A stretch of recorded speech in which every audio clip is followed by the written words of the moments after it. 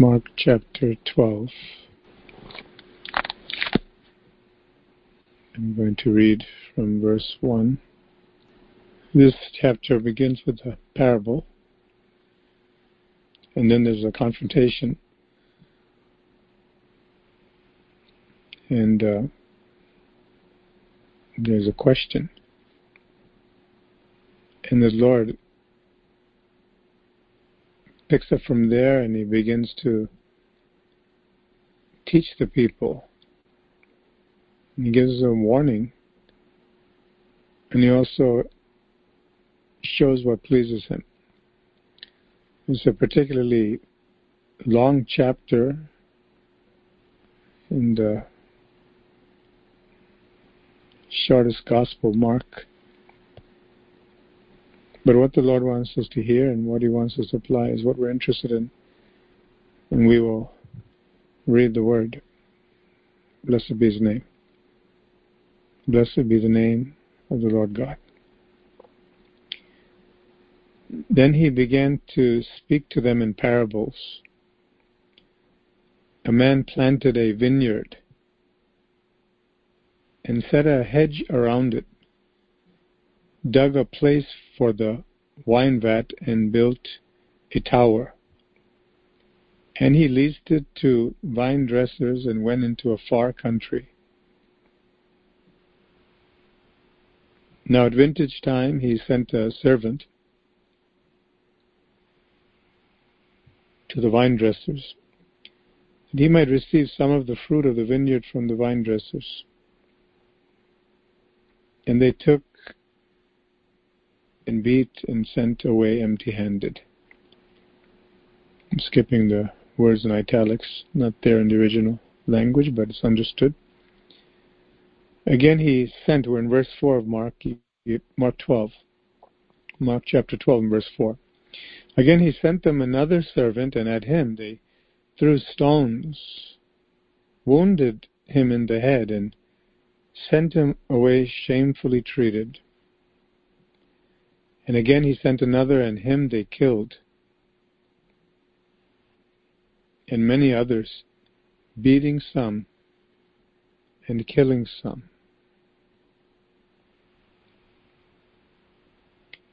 Mark records this right after the question of the Lord's authority by his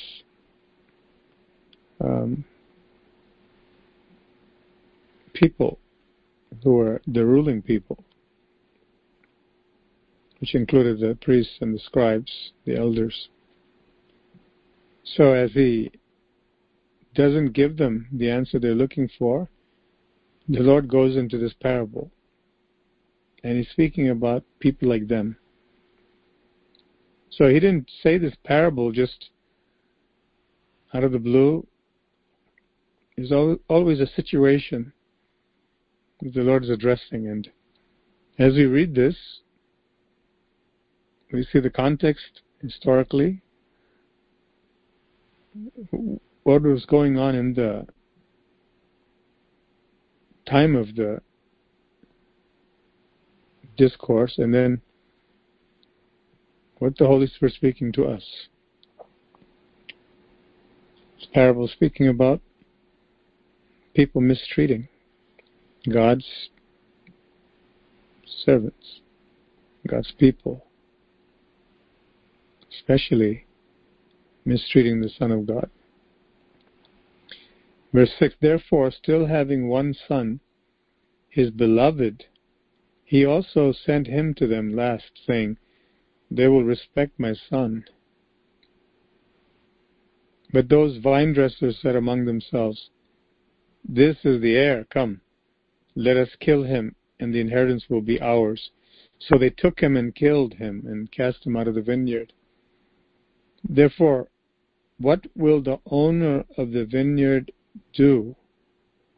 He will come and destroy the vine dressers, and give the vineyard to others. Have you not even read this scripture? The stone which the builders rejected has become the chief cornerstone. This was the Lord's doing, and it is marvelous in our eyes. And they sought to lay hands on him, but feared the multitude, for they knew he had spoken the parable against them. So they left him and went away. Who are the people? Again, in the previous chapter, in the last section, we see these were the chief priests, the scribes, and the elders who challenged his authority, who questioned his authority, who rivaled his authority, or attempted to. So the Lord is speaking about people like them, people who abuse the grace that God shows and the way He employs them and blesses them, and they're very, very wicked. And so the Lord Himself answers the question, what will He do? What will the owner do if they even kill his son? All these servants are being beaten and killed, stoned, shamefully treated. And the Lord specifically says in verse 4 that the servant that followed the others, the other one, they wounded him in the head. So there's a dramatic pickup or sad progress in these people's handling of the servants. They took the one and beat him and sent him away without the fruit that belongs to the master. He had hired these people, not the servants, but the vine dressers, to take care of his vineyard. And it was a natural, normal thing for the master to say, it's time now. I want to get my return, my profit from what I've heavily invested in. It wasn't just that he bought the land and bought the things needed to produce this. He hired people. He had to pay them. And he wanted some of that fruit. But the people he dispatched to receive that, they were shamefully treated, painfully treated, and then he ended up noting that they killed some of his people, his servants, that merely went to get what belongs to him. But you see how they started by beating, then stoning, and then killing. What a parable that God has recorded here, what Jesus said to these people. He spoke quite directly, even though it was via parables at times. But we can just feel the impact of the emotions ranging from grief or sadness on the part of the owner to shock, to anger and vengeance, all of which were an exact representation or reflection of God's feelings toward what people are doing to Him and to His servants.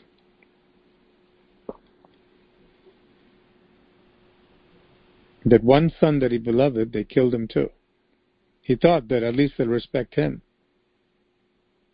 They actually killed him because they thought, this is the man who's going to inherit. We hate our master. We don't like him.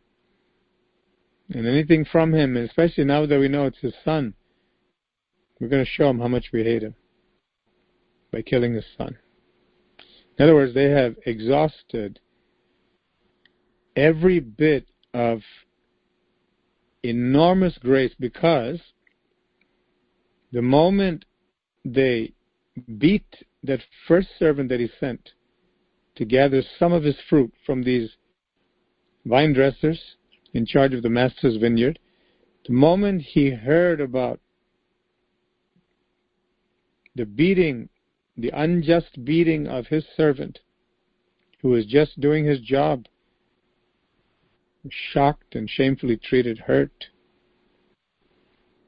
he could have dispatched armed guards or done whatever was necessary to teach these people a lesson, to stop them. But look at the grace. He sent them another servant. Surely, this is God's heart. This is what God has done. Prophet after prophet. As it's written in Hebrews, God, who at various times, various manners, in diverse manners, diverse places throughout history, has sent his prophets, has now spoken to us through his own Son, who is the exact representation of his very person. That's the person that Jesus is talking about, himself. The one who, after all the prophets, he came to fulfill all that the prophets were longing for. And they killed him. They're going to kill Jesus.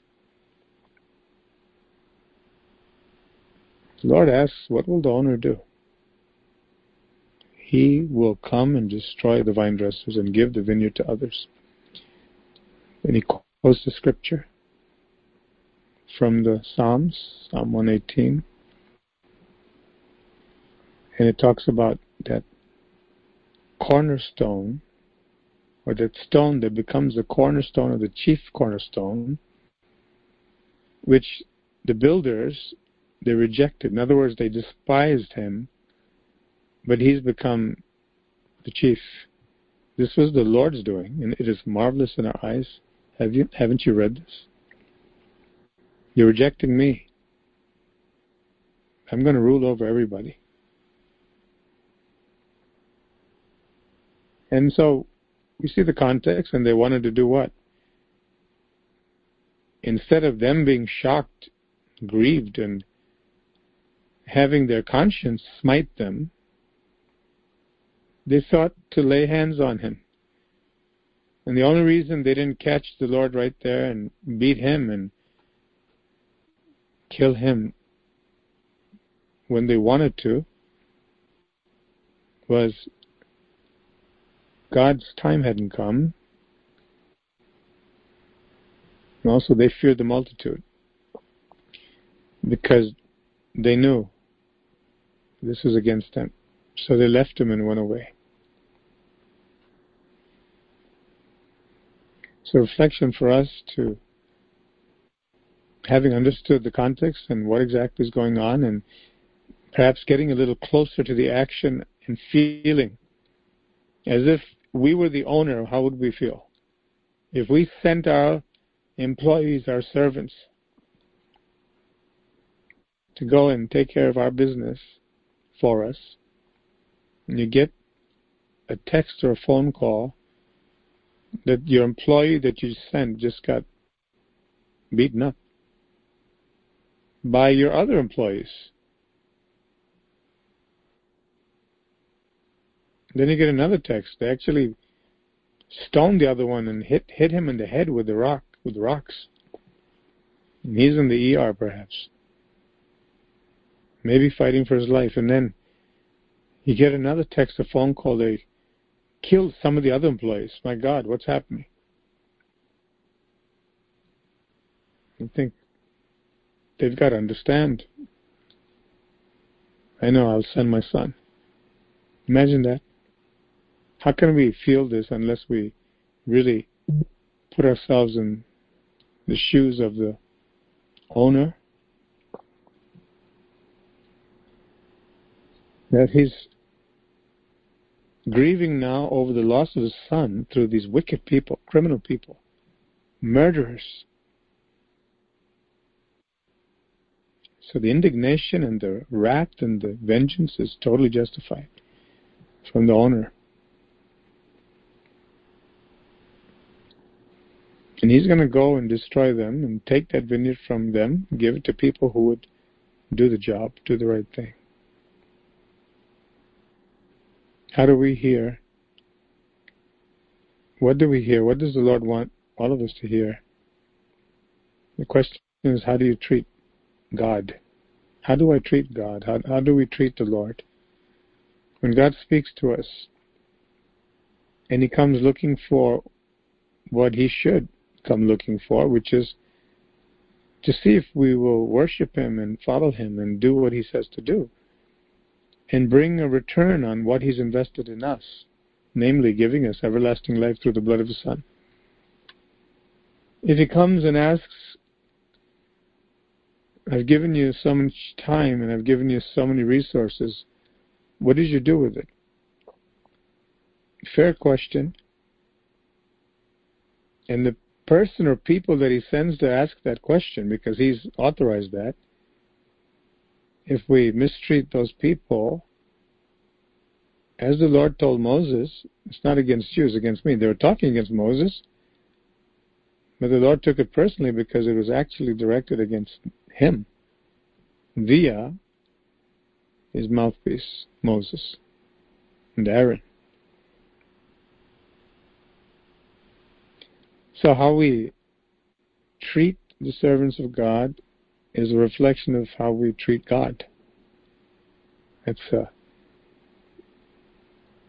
very simple and obvious, one of the obvious truths here.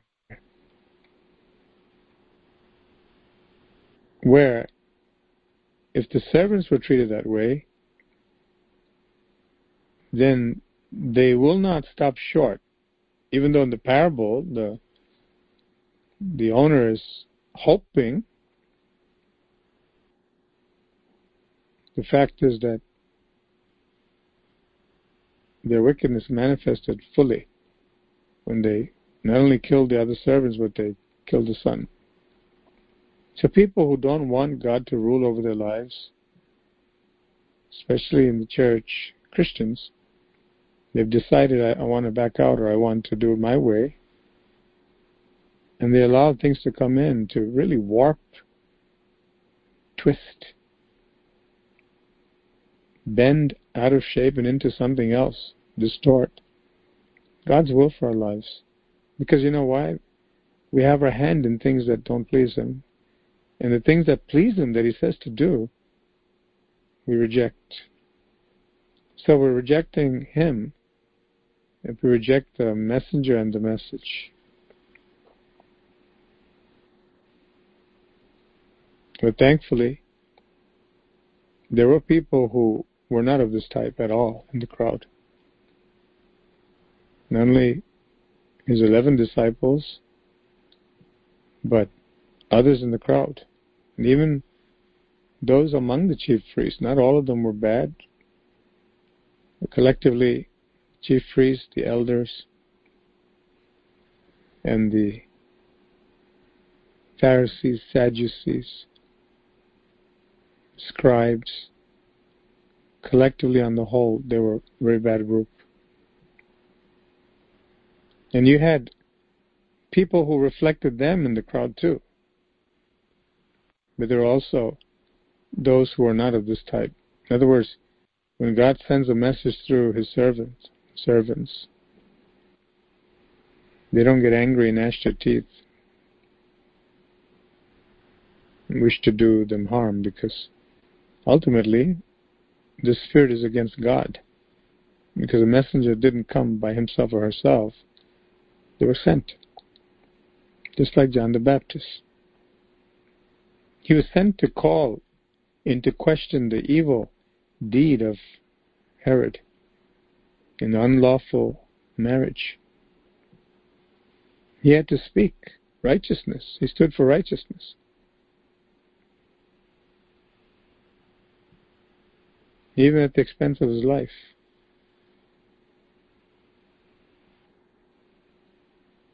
So there will be those who get angry at God because they don't want God's message. They want an impostor to give them a message that is from the devil, disguised as a message from God. Those messages will have nothing to do with obedience, nothing to do with fearing God, nothing to do with wholehearted surrender, nothing to do with being warned. Don't go back and forth. You're either with Jesus or you're not. Those messages aren't pleasant for a person who doesn't want to please God. And so the anger will be directed against the message and the messenger, and ultimately it's against the one who spoke. Man does not or shall not live by bread alone, but by every word that comes out of the mouth of God. His word satisfies our soul. His word keeps us alive. His word heals us. His word does everything for us, because His word is Himself. In the beginning was the Logos, and this word Logos was with God, and the word was God emphatically. The word was God. He is the truth, the way, and the life. So everything He speaks to His children and offers to the world is for our life, real living. But the people who have hearts that are darkened will gnash the teeth. Just like they did with Jesus, just like at the stoning of Stephen, the first martyr, just like they did it against Moses. Gnashing of teeth, clenching of fists, anger manifests. So it's a good thing for us, all of us, to see, because human nature is such that we don't want to hear something that would reveal that we're not doing the right thing. Isn't that human nature? Which of us have ever readily enjoyed hearing the truth? Maybe initially we thought that's not true, and we defend ourselves and justify ourselves, but the conscience starts screaming and says, you know that's true. So rather than the other person having to change or the system having to change, you need to change. It's not a pleasant thing at all. Human nature is all of us, at one point, would like to argue the case that I'm not wrong and I don't want to hear anything else. Even if wisdom dictates that the evidence shows that I've done something wrong or I've thought something wrong, I need to change. The other day the question came about the Spirit of God. He comes to convict the world of sin, righteousness, and judgment. It was God's plan. Jesus came, and so they have no excuse. Righteousness has come. God has offered His righteousness. Jesus is the righteousness of God, and He was righteous, so everything was there in broad daylight. The Holy Spirit comes to tell people, you know how? Through the preaching of the message. Just like when you share the word with people, and you are bringing light to them, and you know fully well, we all know, we were in the dark, in a bad way, until Christ woke us up. And so we go with a measure of humility, but also we don't water down the message. We have to be firm if we're going to be a faithful servant. These men were dispatched, these people were dispatched to go tell the people that the master expects a return. So a preacher, man, woman, or child, whoever is called to preach the word, to evangelize, to share. With the offer of salvation comes the demand also. And as I mentioned the other day, the way the message is packaged and delivered may not be the same for every single case. The Holy Spirit will lead us. There's a woman, I've told this before, in a city who adopted a lifestyle of lesbianism. An African American woman. I remember that video, I saw the testimony. And she just thought, you know what? We have to overcome this hate against our kind of people. Meaning, the people who have that sexual orientation. And so she joined organizations and she began to be an editor of one of the leading magazines of that kind of lifestyle, homosexuality. And she was all thrilled about it. Going on these rallies and just pushing the agenda to let society know that not only can you not stop us, we will take you over. That's exactly what was happening. And I'm talking about now how the message is packaged. There's another African American woman who happened to be a minister, much older than her, who heard about this younger counterpart of a human being, an African American, and when she heard about what this woman was doing, she got her number and got in touch with her somehow. And this lady said, this former lesbian, she got gloriously saved. She said, I picked up the phone, and what I heard was, what are you doing? And she said, excuse me? Who is this? And the lady kept talking about the Lord and how, all kind of words. You're not happy. This is not what God... All kind of words came from the other end of the phone. It's like a mother kind of authority, and at the same time, a preacher of righteousness, and something that this woman would utterly hate, passionately hate, because she didn't believe that message at all, that God didn't make her that way, and it's not God's will. No. We have another kind of belief, that God made me who I am. This is who I am. And if you don't accept me, you don't love me, and all of that track of thought. Well, instead of hanging up on this lady, even though she wanted to, she said, she kept listening, and the lady said, I'm coming to see you. Can you imagine that? The lady came and saw her. And she said something happened to her, where deep down in her heart, she knew my whole choice of lifestyle, what I'm doing, the entire agenda to push this orientation on society and to go on rallies, and she was editing the magazine for this kind of movement. She said she withdrew her name from the editorial committee. And she said the people were shocked.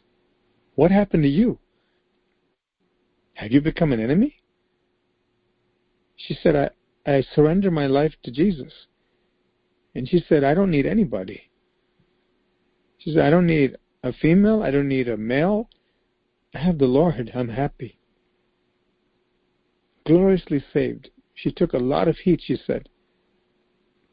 This is to be expected. But she found truth. But the point is, the servant was sent. The message wasn't packaged exactly as people would like to have it, or even Christians and other preachers may think is the right way, quote unquote.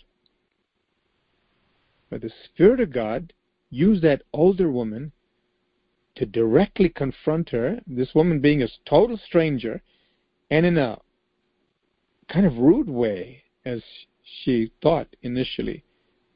But she knew later this was love telling me, wake up. And she discovered the love of God through that kind of message. Amazing. So the servants that God sends, they do carry the message. It's always the truth. The truth is not changed if they're faithful.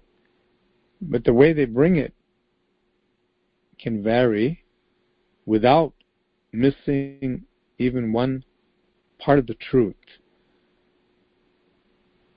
And what do? People like the chief priests, the elders,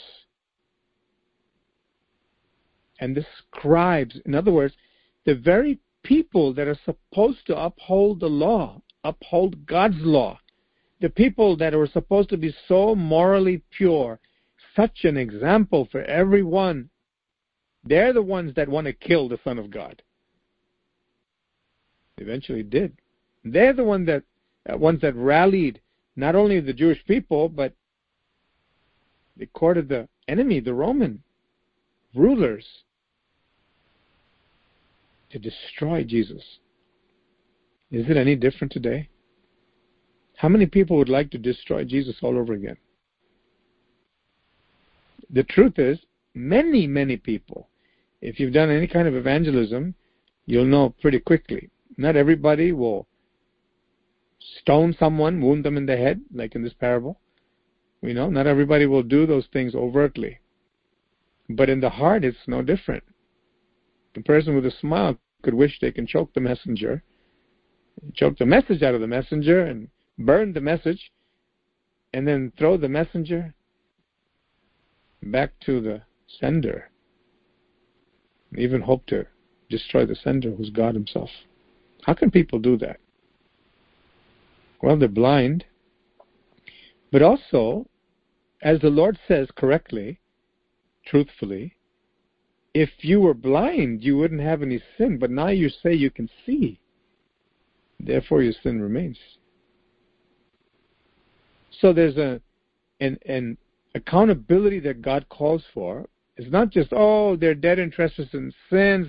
How deplorable. They just can't see. They're blind. So you know what you got to do? You have to package this thing with a lot of love and make sure you use the nice words.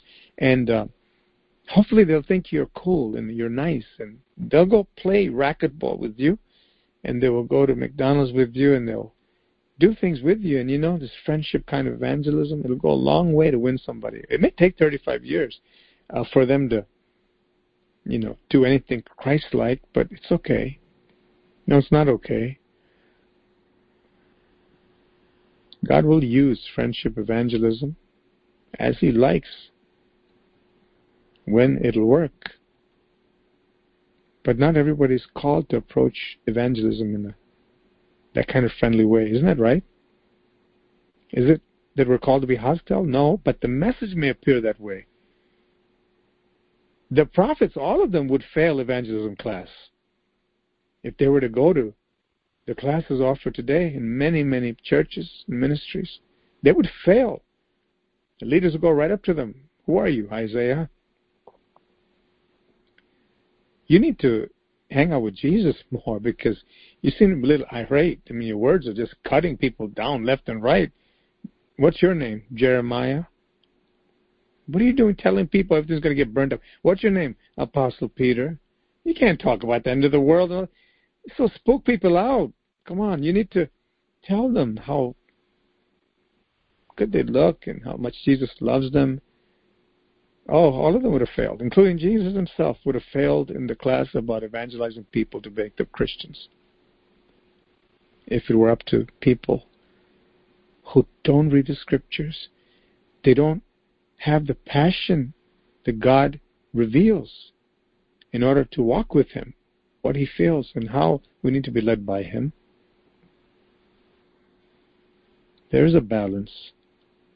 And as I have thought about this and shared with people who ask, how do you approach people? And how do you speak? And how do you know what to say? And how do you know how to act? And all these questions. And how do you know how to spend your day? And how much of the Bible should I read? How much should I pray? Which book should I read? And to all those questions, we're seeking a balance. And as I've discovered, and many of you, what I share with people is that only God knows the exact balance. And He's willing to reveal it to each of us. And He will, if we want to know what He knows and what He thinks. But if we try to juggle it, we'll always end up frustrated. Because what is the right amount? Someone said this, You can't disappoint God because you can't surprise Him. You can't do anything to make God love you more or love you less. And so whoever thought of this idea, bizarre idea, that you need to pray like half an hour, that's ridiculous. We live in a different society today. We have lots of things to do, and the attention span is gone. That's probably somebody else's fault too. An hour? Are you kidding me? No. I really don't think quantity matters. It's quality. So I do my 1 minute prayer, and it's charged for 5 hours. It's that good. So it sounds kind of intuitive and reasonable. And there's a tremendous deceptive spirit, just like in the Garden of Eden and down throughout history, who will appeal to people for the easy way that makes them look good and feel good and comfortable. And you know what? There's a gnashing of teeth. Oh, I've seen it. I don't know if you've seen it. Where when somebody says, we really ought to have a prayer meeting, there's a disgust inside. For a lot of Christians, I've seen it. Or, I think we should pray for a couple of hours a day. There's a disturbance. Oh my goodness, what's going to happen to my crochet class, and what's going to happen to the soccer practice and that TV show that I wanted to watch, and just going shopping. A couple of hours? That's something that they did in the Middle Ages, wasn't it? Martin Luther and all these people. They had time. We have Macy's. We have the beach. We have a zillion things to do. God understands. We're in a different era. You can't push that on us. Well, isn't that legalistic? Yeah, it sounds legalistic. This guy's legalistic. That lady's legalistic. Even the thought of that. What century are you living in? What world are you living in? To spend a couple of hours reading the Bible? I can't. God understands. He knows me. There's a gnashing. If it's not manifested physically, externally, certainly it's there inwardly. How do we know? Because of the words that come back in answer to the proposition. To seek God more diligently. Right away, it's like, who told you to say that? And that's what I've heard. How much prayer is enough anyway? If you're going to tell people that you need to spend quality time, like a little more time praying, who's to decide how much time we pray? And that's supposed to be a retort and a reply to shut that legalistic person down, quote unquote. And you know what? It seems to work for the masses because they say, that smells of legalism. You mean holiness where you don't look at people and flirt even? Come on, we're human beings, we're social creatures. There's a little give and take, little remark at the water cooler in the office, and it's the opposite sex, and you got to feel good and you got to look good. You got to make sure they think you look good and feel good, so you got to speak a certain way. You don't cross the line, but I think this is okay. And then the person turns around. Who's to say how much we're supposed to speak anyway? It's like a dictatorship. I can't say this, and I'm supposed to pray this long, and I just want to be free again to roam and do my own thing. I signed up for Jesus because I thought Jesus was going to enhance my life and my image. Market me better. Give me a little makeover. I really don't like the word Lord even, The word master? Are you kidding me? It reminds me of slavery. I like Savior. I like friend. I even like helper. But the other stuff, if you insist, I guess I can say Lord. But I'm not really with that, because the Jesus I know, He loves me no matter what I do. And even when I do something against Him, He's always there for me. I mean, if he's better than Barney the dinosaur, better than, anything else, he's got to love me, right? No matter what I do. Well, it may sound a little facetious and dramatic, but the real truth is, most people don't like Jesus. And that includes most people in the church. The disciples were stunned because he said only a few will make it. When we read the New Testament, we're in that period where right is wrong, wrong is right, good is evil, and evil is good. How do we know? Well, at a certain point in time, officially, publicly, mainstream denominations in the Christian church world, mainstream, have openly and publicly and officially declared, we will not judge anymore. Oh, the church has been so bad, and we're going to make it up to the homosexual people, who we don't want to call that term. They're friendly. They're gay. They're really happy, They've been mistreated. I'm going to fight for their rights. Come on.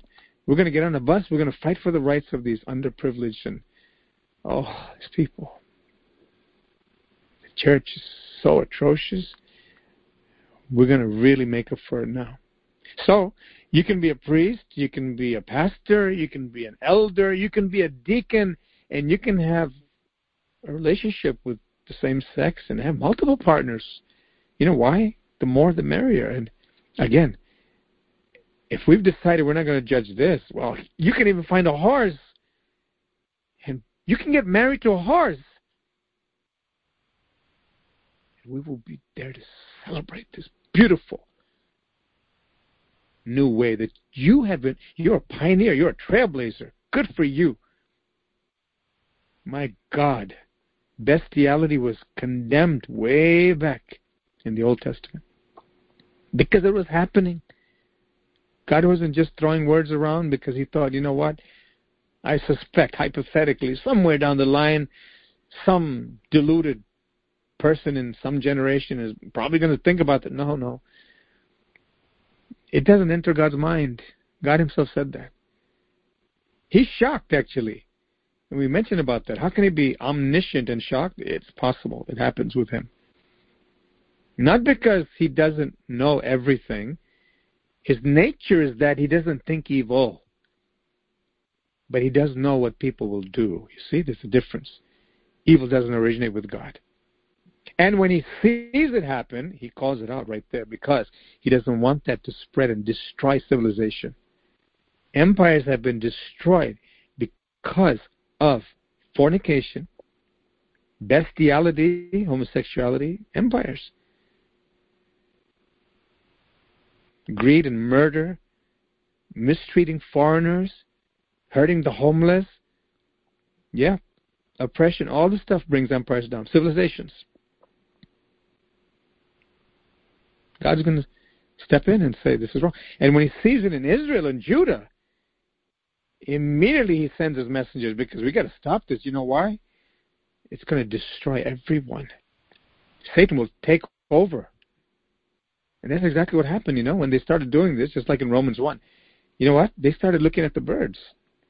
They started looking at the dog. They said, who said I can't worship the dog? I'm not talking about taking care of the dog, in an extra special way. People should take care of the animals. God commands that. He said, don't be cruel to them. Take care of them. Jesus even says that in the parables. But you don't worship it. We're not talking about it in an abstract way or in a mild way. They literally said the dog is God. And they started putting the dog's head in pictures on people and putting them on thrones. Rats, elephants, cows, you name it. Snakes, temples dedicated to cobras. My grandfather was one of those people. Building temples in the Hindu religion. And his particular group in the state of Kerala specialize and were called, quote unquote, to deify cobras and build temples for them. Thank God my grandfather got gloriously saved in the 40s. He left all of that. But this is human nature. Unless we understand what's happening in the world, what has happened before, why God speaks the way He does, and why the message comes in a certain way, is because we don't know everything, but God does. And so, when the prophet, such as David, is called to pen these words in different psalms called imprecatory psalms, which means that he's calling for payback from God against evildoers. There's reason. The Holy Spirit inspires him to write certain psalms like that. He doesn't question it because he knows this is the Holy Spirit doing this. And he sees in front of him what people are doing to his God. It's not just all prophecy and prophetic word, and he had his battles and history's over and he's looking forward to the Messiah. Psalm 110, the Lord said unto my Lord, sit thou at my right hand until I make your enemies your footstool. Yeah, it's all coming down the line, but not too much, please. 1 out of 150 psalms imprecatory, calling for vengeance, Lord, break the teeth of the ungodly. That's pretty graphic, I think it's enough. No. You see those type of psalms all over. Why? Because God is the truth. And when light comes, darkness is exposed, and He will shut the darkness down because He's good. He doesn't want us to perish in the darkness. So the balance, only God knows. But He doesn't keep it a secret. The secret of the Lord is with them who fear Him. If we really love Him, we really in awe of Him, revere Him, you know what will happen? He'll begin to share His heart. And we'll know, this is why God wants me to do this. At least an inkling. We won't be in the dark. And then He'll reveal more. Then we'll know, okay, this is exactly how God feels. And this is what He wants me to say. And as I mentioned before, often we'll find that the old nature, the flesh, and our old way of doing things, even the old way of doing Christian things, it's really not God's method. And moment by moment, person by person, venue by venue, wherever we go, we need to depend upon the Holy Spirit. Because we can miss it completely. What would happen if God knows a person is going to commit suicide tomorrow or commit murder or something horrible? But you look at them up and down. How many times have we heard that in the news even? There's not a trace of a murderer in their appearance. I mean, the hair is beautifully groomed, man or woman, dressed immaculately, cheerful, attractive, charming. Oh my goodness, this almost like a saint. I mean, they don't know Jesus, but they sure look like a saint and act like one. Have blood by nightfall on the hands, murder somebody, or commit suicide. And what if you and I were the last people to talk to them? What if we found out that maybe something's coming down in that regard? They're about to enter hell before the night is over. Oh my God. Hey, can you imagine a Christian who knows that? Starts becoming frantic. God, save them, Lord. I'm going to look at my Bible. I'm going to look at my evangelism techniques, and I'm just going to tell them Jesus loves them. That's all I can do. So I pick up the phone or meet them and say, Jesus loves you. And what they're thinking is what we don't know, but God knows. That they've heard that all their life. I'm talking about a particular case that only God knows. And this doesn't do anything to them. But you know what? Somebody else comes along. And they're speaking for God. And they say something like, don't be blank. Not a vulgar word, but not a pleasant word. In other words, wake up. Oh, that person would have failed a lot of evangelism classes. But that's exactly what was needed to wake that person up. Case in point, the year 2000 in India, I'm with Pastor Kurba before we had any children in Brooklyn. I'm going to my secular job, and she tells me one day, God has spoken to me. What did he speak to you? She was 22 years old, 23 years old at the time. I was new to this. I've never heard anybody say God spoke to me that specifically. She said, God showed me 3 people are going to die. I said, what? Where? How did you know? She said, God told me. Where? In India. You mean thousands of miles away? And what are you going to do? I'm going to go. We're going to go.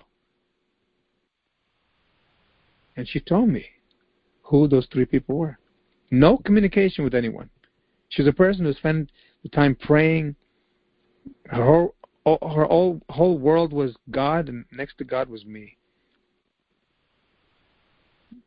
She was extremely outgoing over there. Ministry everywhere. Well-liked, popular, worship leader everywhere. In sports, full life. She left everything because she knew it was God's will. God put us together. Of course, we loved each other, but she came here, and basically she was kind of shut in because I was not very outgoing. I was busy with work and everything, studying, but it was a different world, and she never once complained, never felt that. All she knew was God's will, and it's going to be beautiful, unfold. There will be trials, but she had a lot of trials, and I was not on the same wavelength, to say the least, even though God was working, and we did share that interest to seek God and to do God's will and to be used of God. That was my passion, actually. But I wasn't on the same wavelength. But here this comes out one day, and that was my introduction. After watching her for some months, actually a couple of years at that time, that she was really godly, more than anyone I've ever seen. And I moved around quite a bit because I was going from church to church, helping even a church plant in Brooklyn Heights, and camp leader, Sunday school teacher, all that stuff. So a lot of people. But it just changed my world, and I was observing closely, and a lot of questions came up within me. How could this person be like this? How could she be so loving? And I've never seen anything like this. So that set up the foundation for me not to question too much, because I knew she was walking with God. But I did have a question. How does this thing work? How did you just know that 3 people 1,000 miles away and you had no communication with them? Well, relating to what I said before this, one of those people was a girl, a college friend of hers, who attempted suicide by jumping off a 2nd level.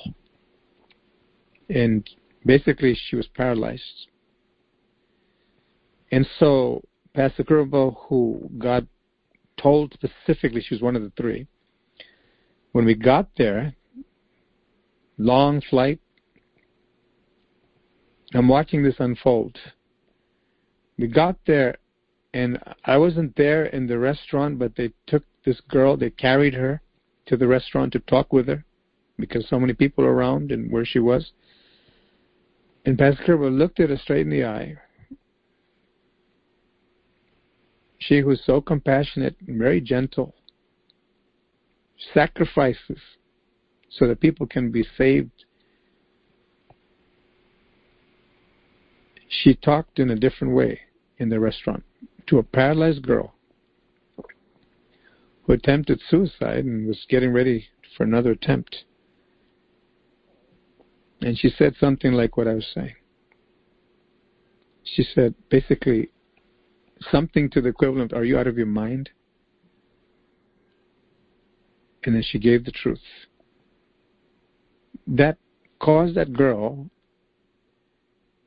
to break down and repent. Because the way it came out was not, "I'm sorry, and I know you went through a lot." Now, there's a horrible situation that caused her to do that.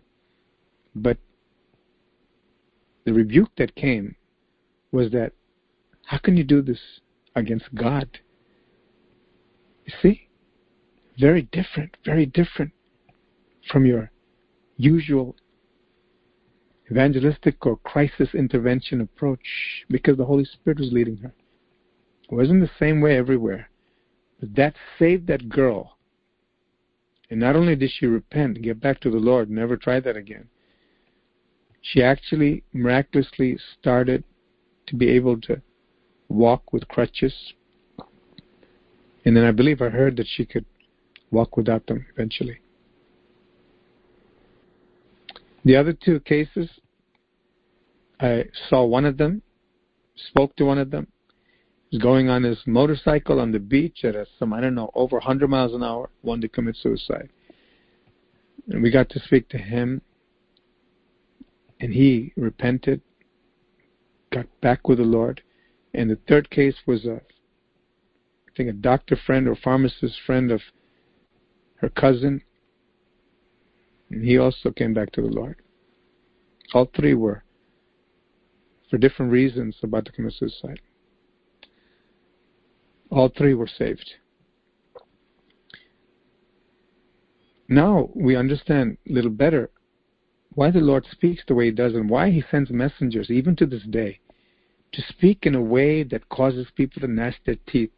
And the sad part is, I'm talking about people in this church who are not in touch with God. They think they're in touch with God, and we were among that crowd. Certainly I was.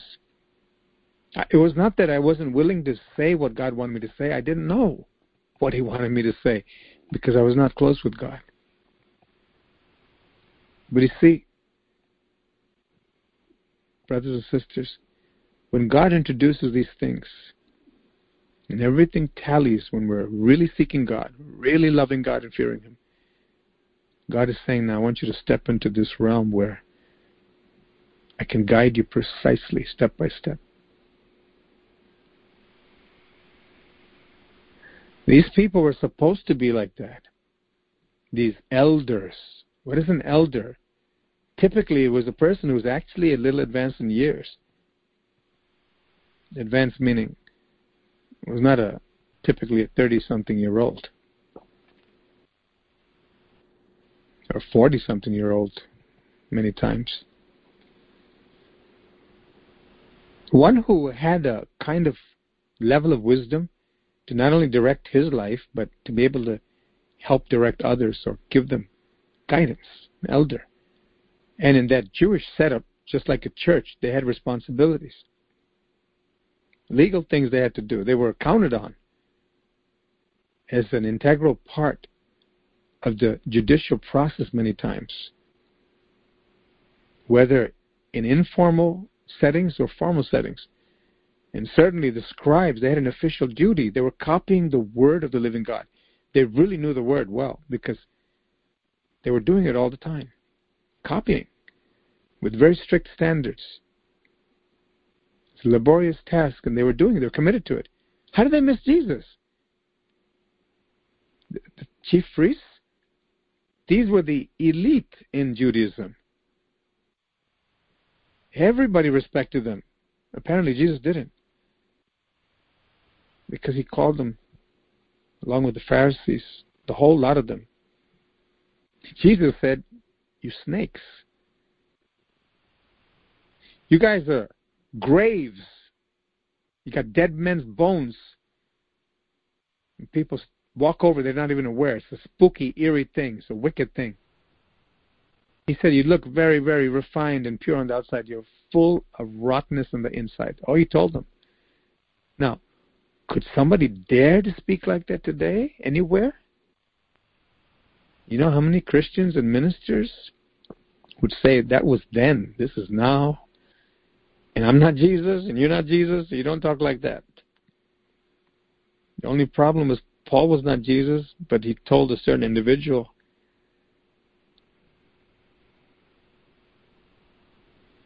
you're wicked, basically, and you're going to be blind for a season. And the man became blind. Many, many people sent by God, they had to speak a certain message. And by the same token, that balance and knowing what the Spirit of God wants. When certain people felt like talking in a manner that was rough, they thought, you know what, this person's had it. Man, everything I know about this person, they are just playing games, not knowing again everything God knows. And at that point, God wants us to actually go in the same tender way where we think, you know what, it's not working, so I have to change my tune. In that particular case, God says, do it the same way. And that 10th time or 12th time showing love is what's going to open their eyes. This person really loves me. I can trust them. Even if I don't understand it, this love is so real because this is like the 12th time they're loving on me, even though I've been really bad. Oh, God. How do I get that? We need to fear the Lord ourselves and know that He's the boss. He knows everything. He loves us and the other person way more than we know, understand. And that He wants to use us. Only He knows the exact key that's necessary to unlock that heart. Only He knows the words, even the content, not just the tone. Oh, these people like Paul, like Peter, like Stephen, the man that when he was being stoned, he said, I see the Son of Man standing. I see Jesus standing. I see heaven open. He's dying and he's looking up. Before that, his face looked like an angel's face as they were looking, all these people gnashing their teeth. He's just breaking it down from them. The exact history. Abraham down. They knew it. But then he said, you and your fathers are wicked. That did it for them. But there's the Holy Spirit speaking through him. And though he spoke so sharply, as many people today in the church would find him, like, why did you do that, Stephen? I mean, you could just continue with saying about, Abraham and where he came from, Mesopotamia, and the fathers, and, Jesus came from that line. Please, brothers, can you just consider this? I mean, He died for you. He loves you. None of that was there. While he was dying, there was a judgment upon those people. Oh, can God count on us? Not to go and say, Lord, can you give me that job, please? I'd like to pronounce judgment on somebody when I die. No. But what if He wants us to? Would we be able to hear God? What if at that time there's a young man there, Saul, keep an eye on the clothing of the people who are stoning this first martyr, this beautiful, majestic, holy, handsome man and servant of God. Handsome, I say, spiritually.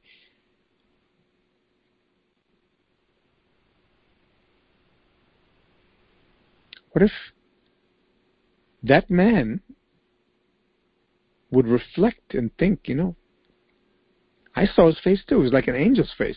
And I saw what he said. I heard what he said when he was dying. He said, Lord, don't lay this to their charge. Forgive them.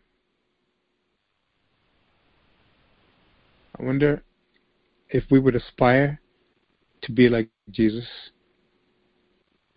At least from now on, Lord, I really don't want to do my own thing.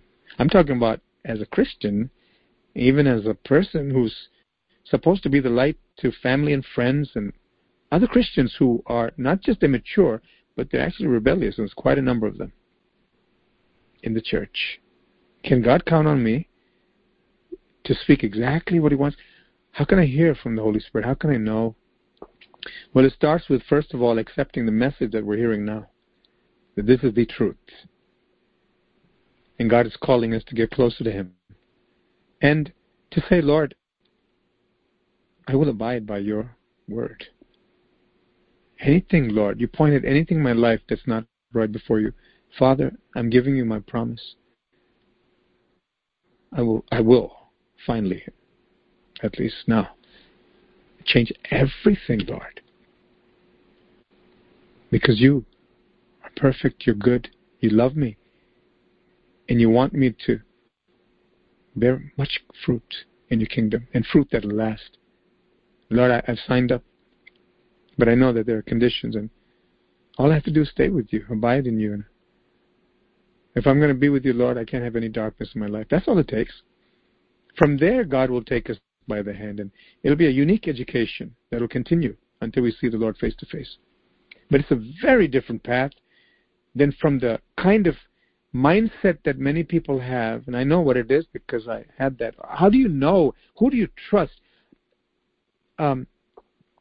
I felt this way, in this camp, and when I did this, even evangelism, do I get that feeling back if I go back and do the same way, or is there something else to explore? A lot of DVDs here, and a lot of seminars, and a lot of commentaries, and a lot of preachers, and do I just kind of take an eclectic approach, take a piece of each pie and make it my own and hope for the best? No.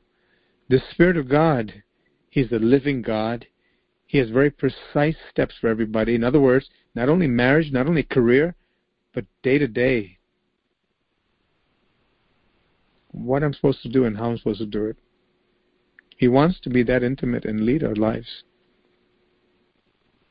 But unless I know that such a thing is commanded and expected by God, number one. Number two, such a thing is possible. That's step two. And the third thing is, it depends upon me whether I want it or not. If I say yes to all three, God will do something dramatic. With a revival fire will burn even more intensely within us. And you know what? The more it burns, even when we have to give a message that seems to be unpalatable, and we know some people are going to gnash their teeth, maybe a whole lot. Maybe everybody at a certain church and certain venue. It's possible. But we'll truly be humble inside. But the passion and the tone even can be the divine personality operating through us. Because that's exactly what God wants us to do. In some cases, that's what it will take to save somebody. In other cases, that's what's going to complete the will of God in our lives, to pronounce God's judgment on people or certain group of people. Not that we're looking for it, but it may come to that. I mean, I've heard of preachers who really walked with God, and during the service, even a crusade, real life story, while he was preaching, there was a man in the audience, this is Lester Summerall, who knew Smith Wigglesworth. He went all over the world in the 30s, evangelizing, risking his life with another man of God. And he said he was preaching in a huge place, and there was a man that was there. And while he's preaching, the Holy Spirit quickened him out of all these thousands of people. And he said, "You, sir, you are against God, and you don't like what I'm saying." The Spirit of God told him to do that. And the man of God, the man that was sitting there, he resisted this, and he was thinking something else. And this man of God, God was revealing in the middle of the sermon. He said something like, "If you leave this place, you're going to go to hell." And you know what this man did? Just to prove him wrong, he got up and started running, and he dropped dead. Just a few feet. Literally died. Now, can we say, well, that's heavy. I mean, that's... And what was he there for anyway? Somebody might ask.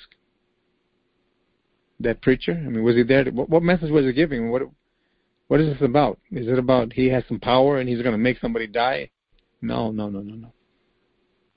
When the man is a true evangelist and people are really getting saved, I spoke about this man before when he was in the Philippines I believe in the 50s or 60s, possibly 70s actually.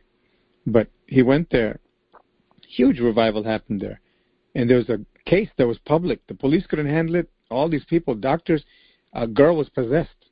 She was having marks on her body. They all saw it. They didn't know what to do. They found out this American preacher's there. They came to him. He fasted and prayed. He went there. She got delivered. It was big news everywhere. So he's a real man of God. He's not making it up, but he's doing what God said to do. And look at the result. Exactly what he said happened.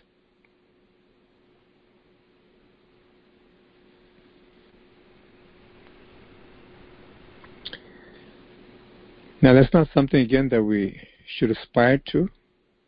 Something that kind of has an uncanny and strange, perverted drawing that, hey, I wish I could have that power. There are people like that, demonically, in the church. I want power. I want what you got. That's a demonic thing. We should say, I curse that evil spirit. Get out in Jesus' name. God made me who I am, and my identity and my self-worth in Jesus Christ is whole. All I need is Him, and He will develop me. I appreciate other people. I love other people. I will follow them as far as their spiritual walk. But to be them, want to have what they have beyond that, for the sake of power or fame or whatever else, that's demonic. We have to recognize it and dismiss it immediately. God has a unique call for everyone, a beautiful call for everyone, because every one of His children are made beautiful by His blood. But we ought to know that what happened in Bible times, not only Old Testament, but New Testament, not only Old and New Testament times, but down the centuries to the present day. Oh, I've seen that even in our ministry. Very, very sad.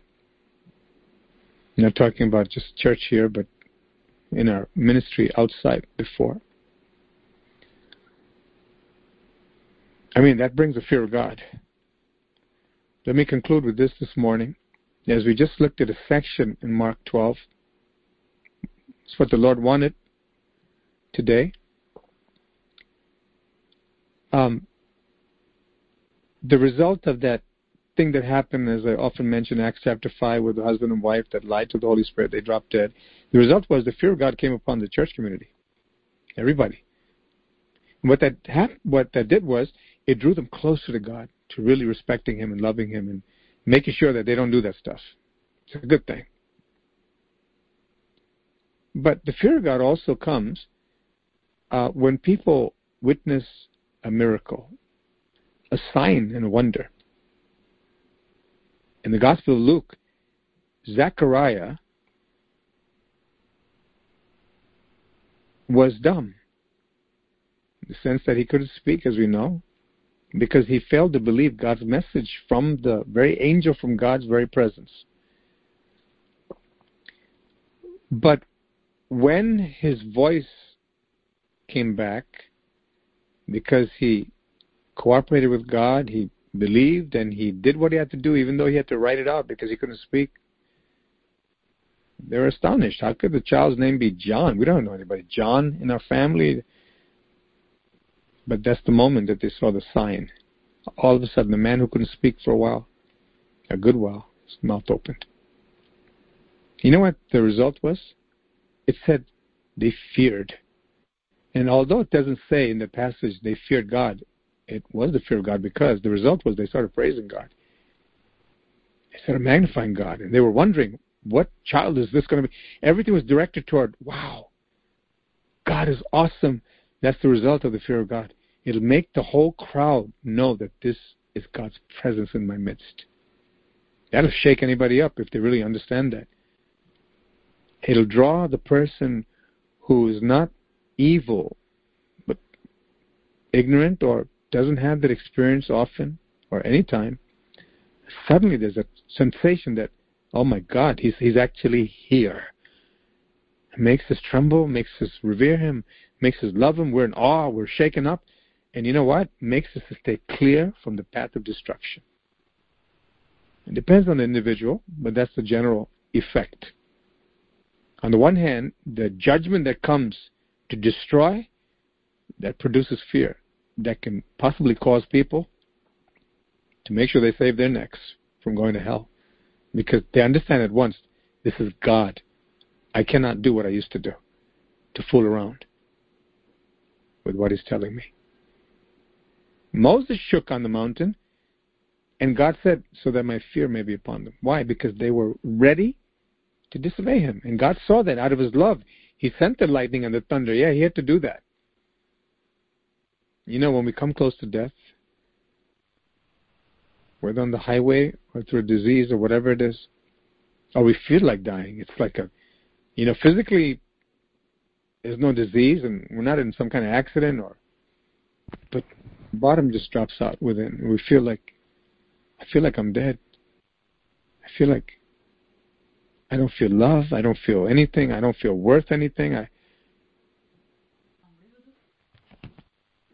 that time,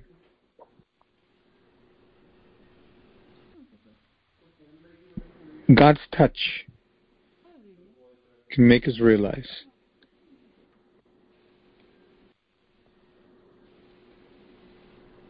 that he's in the area. At that time, the word that God dispatches, it may come directly to them, to their mind, to their conscience, to their spirit, or it may come through somebody like you, somebody like me. Exactly what he wants to say. And they'll know, even if we don't understand it fully. You know why? Because we're walking with God. The prophets didn't know a lot of things they were saying.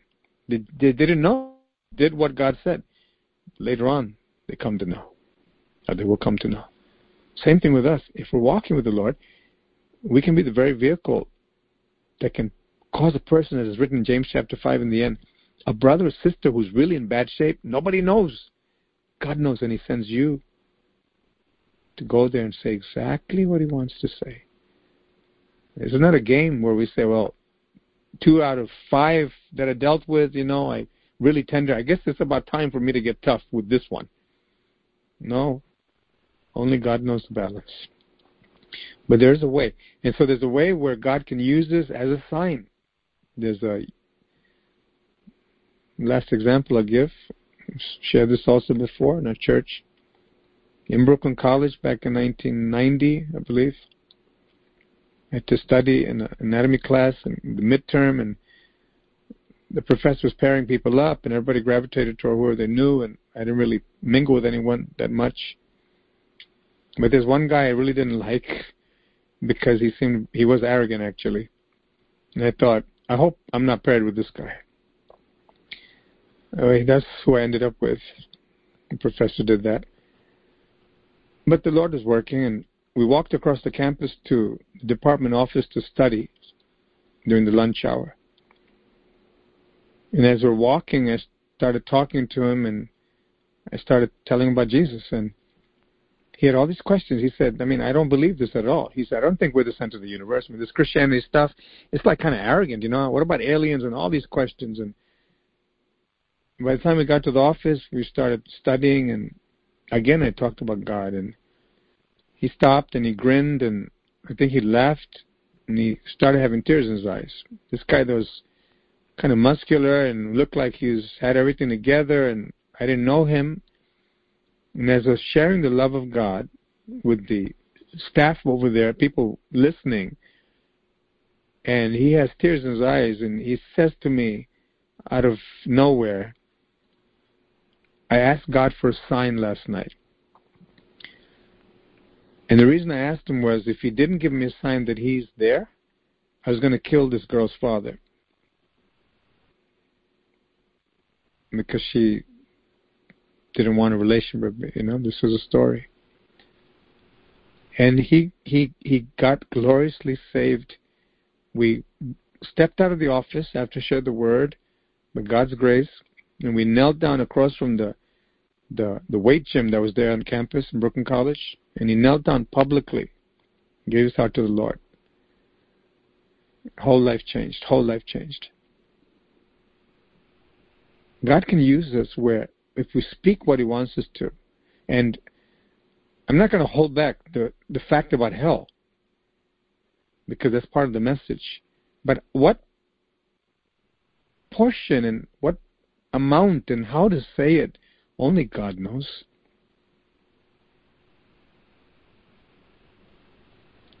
And God made that happen. So my point is, just like Zacharias, there could be a sign that the person is asking for or didn't ask for, but it's definitely a sign. It's no coincidence. And they recognize that. That can make them listen and fear God and give their hearts to God. It may be a positive sign, it may be a negative sign, but it's enough to really shake them up on the inside, where the devil loses grip. And we can sometimes watch it unfold before our very eyes, how the grip is actually loosening. Satan's screaming, but he can't hold them anymore because the Spirit of God is moving in. And what a joy. I felt like I was in heaven. I mean, he got saved. I didn't expect it. And after that, we tag teamed together, witnessing to other people, and another person got saved. And God is so good. We need the Lord. We need to see how the Lord Jesus never spoke anything other than what the Father spoke and he heard. And you see it very different in different situations, but all the time hitting the mark, even for people who don't want him, such as the mass of these leaders. How did he hit the mark there? Because he did God's will, number one. Number two, God's final word came to them through him. So, in a sense, not only was he transmitting the message, just like the Apostle Paul and everyone who would follow God and speak for him, we will be part of the plan of execution, or the execution of the plan. The actual part of God's plan in pronouncing his final word to someone. Now, is it pleasant for us? It wasn't pleasant for Jeremiah. It wasn't pleasant for a lot of people, but did they understand better later? Of course, especially when they get to heaven. Just to do his will, because we'll inevitably meet, and we all know this, quite a number of people. If we have the right message, if we're walking with God, we're not going to have a whole lot of people proportionately in the course of our ministry who are going to like God or like us. We're going to have quite a number of enemies. You know what? The saddest thing is, the most horrible thing, many will be wolves within the church at large. That's the truth. So we have to know this. And as the Lord said, don't be surprised if they hate you. He said the world, didn't he?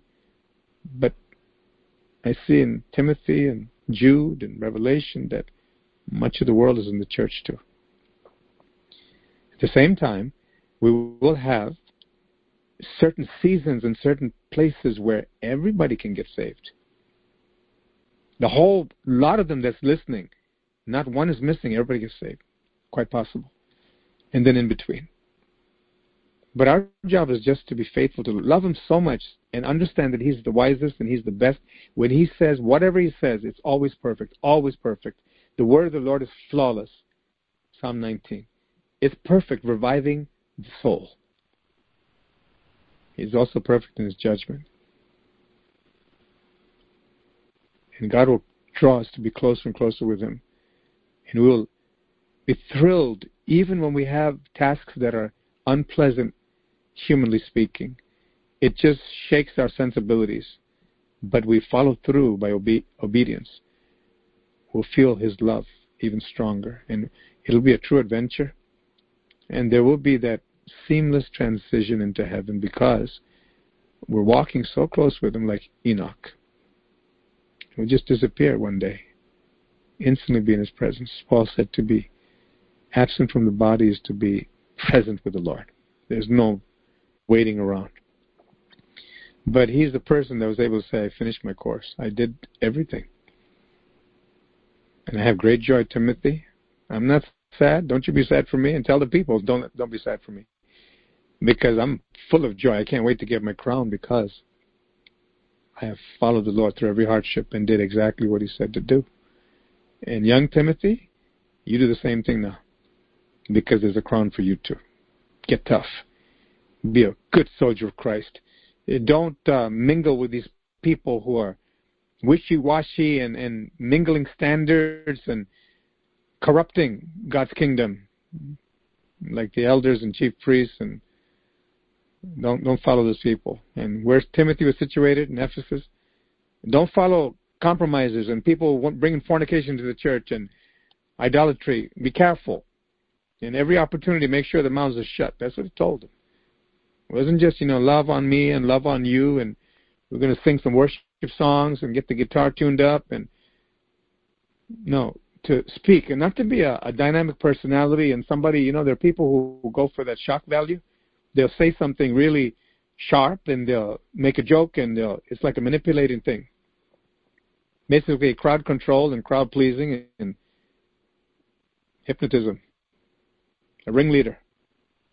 But when it's really the Spirit of God, people know God is in the house, and God is speaking, and God is really drawing us closer. At that point, the person has a decision. Am I going to give in to that beautiful drawing, or am I going to stand right against and gnash my teeth? That's up to them. But nobody will be able to mistake the fact that, just like even with Stephen, with the people who hated him, God is with this person. We do that for God's sake, not for our sake. Simply disappear and let Jesus appear.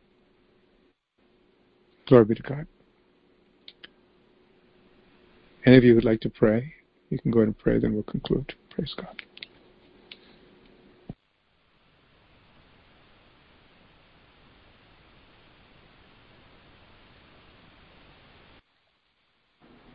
Praise you, Jesus. Thank you, Lord.